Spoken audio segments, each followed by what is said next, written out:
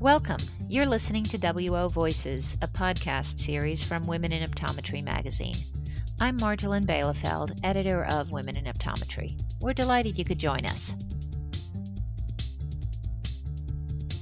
Welcome. We're here today with Dr. Jeanette Pepper, Associate Professor and Coordinator of Student Diversity and Inclusion at Southern College of Optometry, and Dr. Mary Hong, Assistant Professor at SCO as well. Welcome to both of you. Thank you for having us. Glad to be here. Dr. Pepper, let's start with you. We've talked before about the relatively recent coordinated effort in terms of student diversity and inclusion. With the conversations and the incidents of anti-Asian bias and violence that we're seeing, how has that conversation begun to change at SCO? That's a great question. And one thing that we're seeing is that there is a more intense atmosphere surrounding the Asian population as far as the increase in anti-racism or racist acts against that population. What we are also seeing is a more heightened desire to speak out against it. Whereas since the coronavirus has occurred, we've heard bits and pieces here and there of anti-race, anti-Asian racism, but it came to a tipping point with the events that occurred in Georgia. And so now it's a more intentional and direct response to say, hey, we are against this. Let's talk about it and see what steps we can take to support those that identify as AAPI. Dr. Hong, college and university campuses are probably feel like they should be at least safe spaces, and how does it feel to be of Asian descent in this environment, not just at SCO, but just generally at this time in America? That's a great question. So, as far as when I'm at SCO and at work, I think that SCO does a fantastic job with security and just making everyone feel welcome and safe. Now, when I'm navigating my day-to-day life, so for example, my husband and I, we usually, because of coronavirus, we canceled our gym memberships, and so to get exercise, we've always walked, but now we do it more frequently because that's our main form of exercise. And I have noticed since COVID that there's definitely a very large disparity in responses to us when we're going on our walks. So my husband is also Asian. And so from our perspective, there's usually two responses. So it's either neighbors refusing to make eye contact and being very outward in avoiding us during our walks. And this is a much more exaggerated way of how it used to be before COVID. Or the flip side is having people in our neighborhood being overly nice. And so that was an interesting change because these are people that we have maybe encountered before during our walks. And now, after years of not really acknowledging us, they're going out of their ways to say hi or how are you doing. So those are just small things that I've noticed in my interactions just being out in public. I will say that, again, because of COVID, my interactions have been very, very limited. So my day-to-day is probably a lot different than someone else who may have to, go in and maybe work at a job where they're dealing with way more of the public. And so I'm at home or I'm at work, and my husband and I, we're social distancing for the rest of the time. And so that might not be the same experience as everyone else is experiencing as well. Do students look to you for guidance or modeling, or, do they talk to you about this? Dr. Pepper and I, we recently had a forum with all of our students who identified as API to just kind of give them a space to share what their thoughts were, any concerns that they may have, and if they have experienced certain acts of aggressions or things like that, for there to be a sense of community and a space to share these things. It wasn't recorded. There wasn't any, there wasn't any record of it. It's just for them to kind of have a space.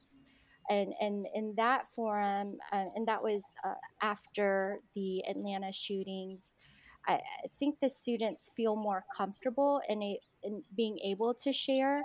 I think that as Asians in general, and of course, this is generalizing a lot of different countries, but as a whole, we're not a very verbally expressive type of community where if we're going through a certain plight or having difficulties that we readily share these things. So for these students to show up and be vocal and share, I thought was a huge step in kind of breaking that cycle of silence.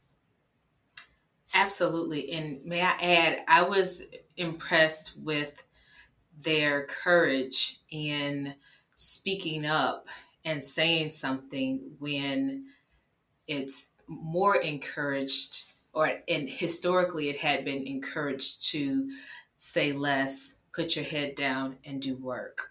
Because until we hear your voice, we won't know how it affects you and what ways we can help you navigate through this challenging time. So I was really impressed with that. How different does this feel, Dr. Pepper, compared to the BLM marches of last summer? I mean, it's been a very volatile year. In addition to COVID, all of these racial issues rise, and it is what you were just saying, Dr. Hong, about a community that tends to be relatively quiet. And then the BLM that was definitely about showing up and being there and having your signs and things like that. Does it feel different? Does it feel complementary? What kind of parallels are there? Well, I think when the Black Lives Matter movement, when that occurred, heightened from last summer or the late spring summer. As a African American female, I was going through my own trauma while those things were going on, and still trying to show up and be there for and teach for students. And as far as the level of support, we saw members of the Asian community stand right up there with us, hand in hand, and saying, no, this is wrong. We need to change how we do things.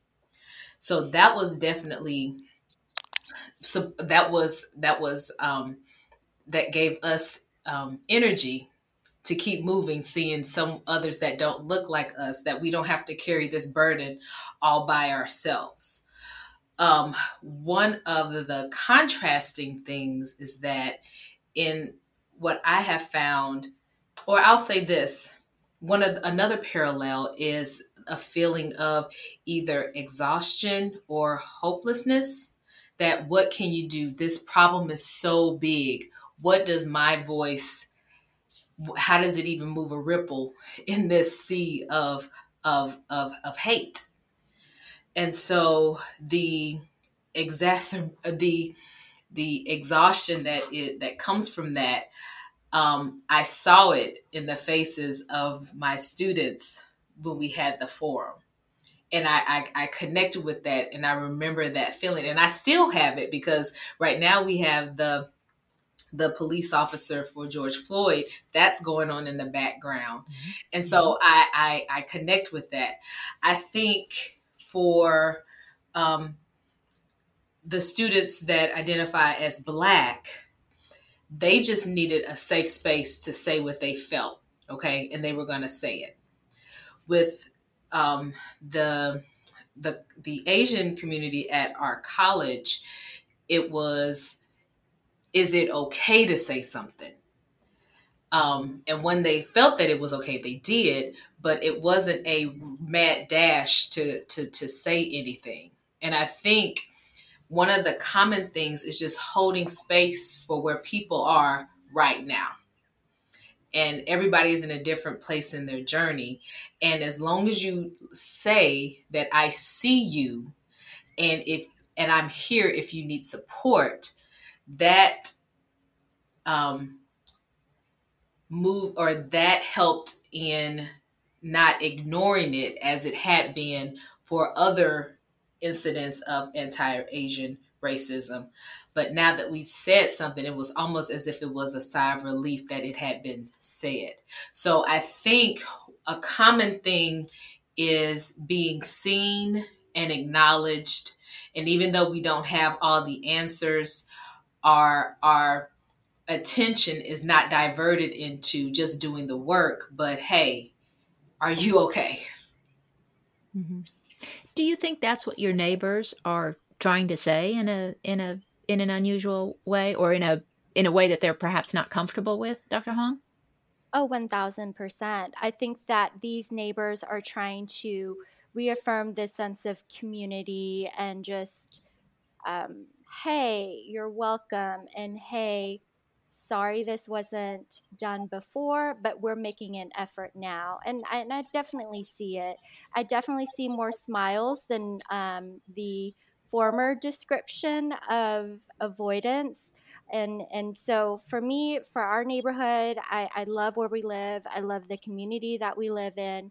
So, but these are just small microaggressions that I've observed in my experiences in daily life.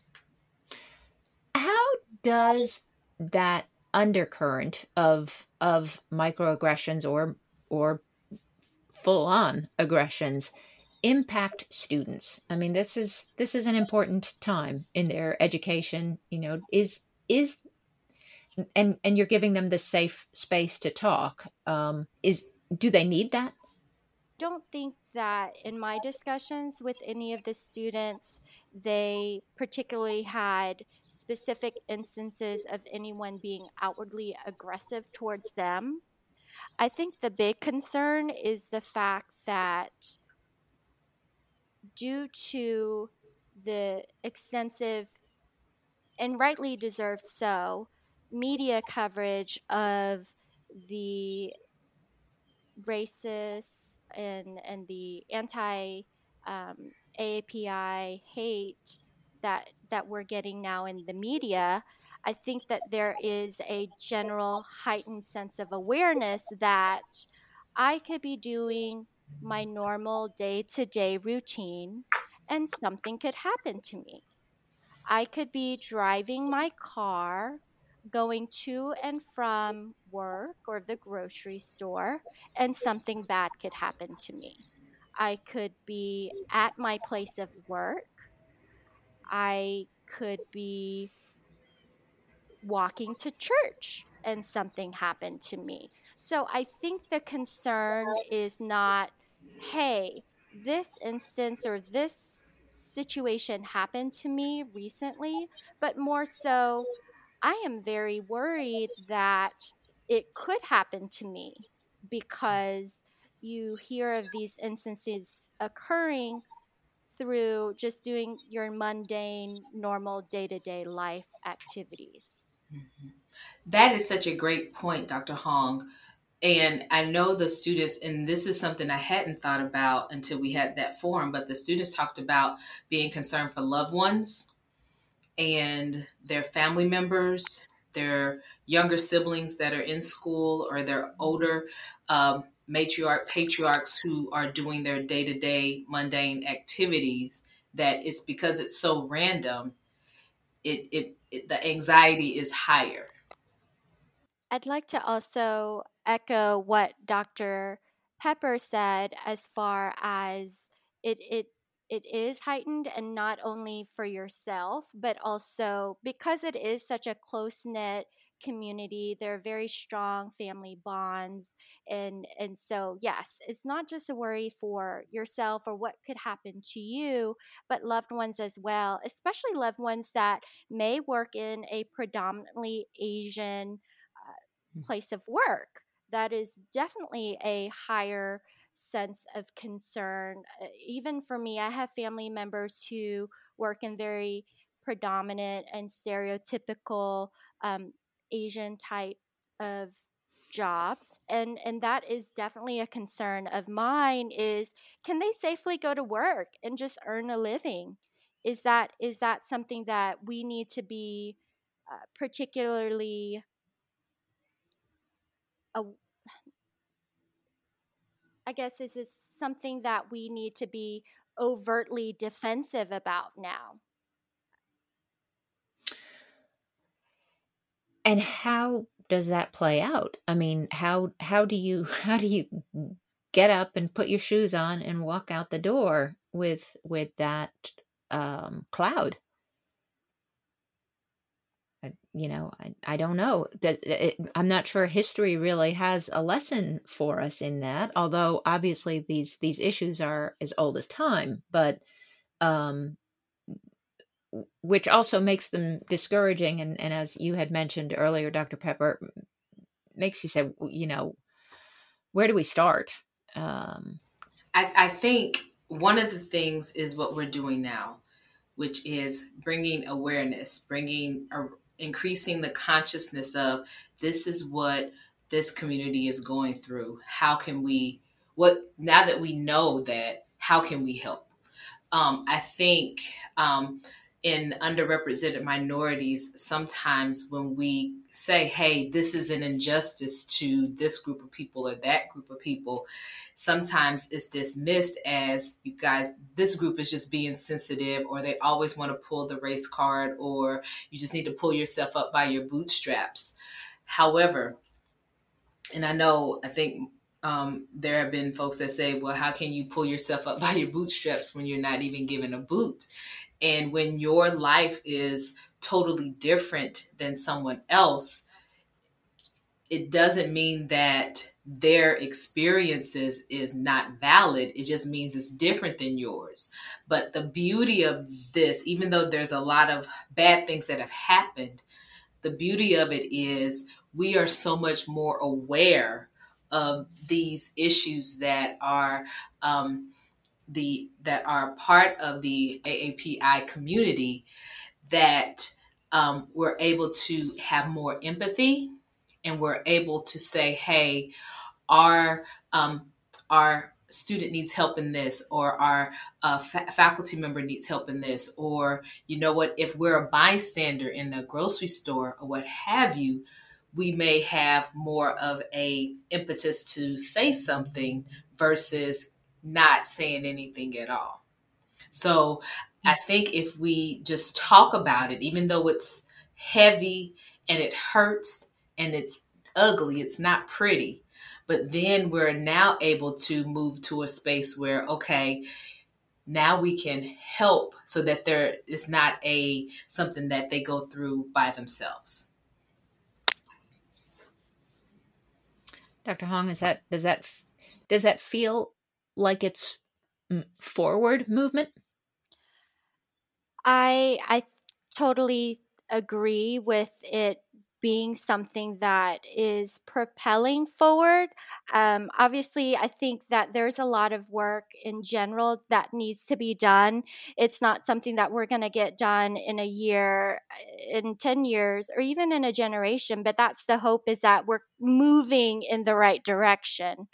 I think that what Dr. Pepper said earlier about just showing support, I think is insurmountable and so needed. I think that just my fellow AAPIs, we just need to speak up when we hear or when we hear about these things happening, or when these injustices happen to us. We need to be more vocal about it and kind of follow our fellow Black Americans' leads in that respect. I don't think that one group in particular is going to solve the issue overnight. I think a lot of it is we're having to work together towards this collective goal. So it's not just AAPIs versus this group, or AAPIs versus this other group, or Blacks against this other group. It's collectively everyone's issue, and it's collectively everyone's issue to solve and to work on. So, how do white people help? I think it could be something as easy or neighborly as just sending a quick email or a quick text to check in. Hey, this is awful what is going on in the country right now. How are you doing? Do you want to talk? Just know that I'm here for you. I think opens up a really big door in having that dialogue to begin with. I think that there are a lot of resources out there. If you want to help, you can help. And so donate to organizations that you feel are making a difference. So, the Asian Americans Advancing Justice, so the AAJC, the Stop AAPI Hate, those are both great organizations that you can, donate to. iHollaback.org is great. They actually provide free bystander training for people if they feel so inclined to help out if they were to witness an act of racial discrimination against Asians, Blacks, whatnot, and how to intervene in a safe way. And all of that's free. And so I think the main thing is not having performative activism like those Instagram squares, right? But putting the work and just, again, like Dr. Pepper alluded to earlier, kind of moving things forward. Mm-hmm. Absolutely. And I think there is another component of educating yourself on the issues that the AAPI community has already been through, from the World War II to all sorts of things, that injustices that they went through. That gives you context and history. One of the reasons why the theme that has been Say Less, there's a reason for that. Okay, because it worked in some instances, whereas now, since things are so much more on social media and they're just out there, it's more so we need to say something, whereas before it was, okay, life or death, I'm going to be quiet. So if we educate ourselves on that, when you're not in the AAPI community, then it gives you more context to have empathy and to understand where they're coming from. So the same time when we were talking about with Black Lives Matter, educate yourself. Now it's like, okay, now I have to say, okay, so I need to start looking up, books on this, like audiobooks, and look at, listen to different webinars and podcasts on this same issue, so that I'm educated in this as well, because again, it's the same sort of thing. We shouldn't put the burden of the AAPI community on them to educate us. And the same thing that we said with Black Lives Matter or last summer, that it shouldn't be up to Black Americans to say, or just Black folks in general to say, okay, to educate you on their history, let's look it up and let's see for ourselves. So I think that's another component to it, besides the great resources that Dr. Hong has mentioned. Also, just a commitment to educating yourself. Yeah. I also think that there needs to be a certain level of self-compassion, because we're all learning and we're not going to get it right the first go around. But I think that understanding that this is something that is going to be continuous work, continuous learning, and just striving every day to work towards being a more understanding and inclusive person, and just recognizing the humanity in others.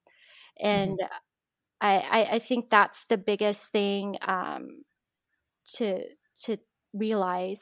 I will say that just from my own personal learning, I highly recommend The Making of Asian America by Erica Lee. That's a fantastic book.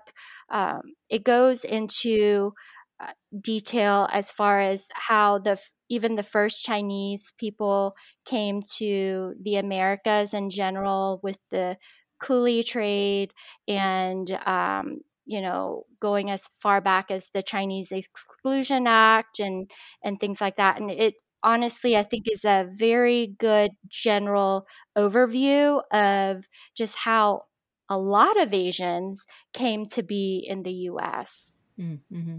Mm-hmm. Awesome. And just real quick, I just have one book that I've been, and it's called The Color of Success by Ellen Wu. And it talks about Asian Americans and the origin of the model minority and that myth. And it goes into that. So that's another good one that I would suggest. I've got some reading to do. Dr. Pepper and Dr. Hong, thank you both so much for being here. You've given us so much to think about, resources to go to, which is extremely helpful, and the reminder that even perhaps saying something awkwardly is better than not saying anything at all. Yes. Thank you again both for being here. Thank you for having us. Yes, thank you. Thank you for listening. I hope you join us again next time on WO Voices. If you'd like to be part of our podcast series, please contact us. You can email us at wovoicesonline@gmail.com or via our website, womeninoptometry.com, on Facebook at WO Magazine, or through Twitter or Instagram at WomenODs. See you next time.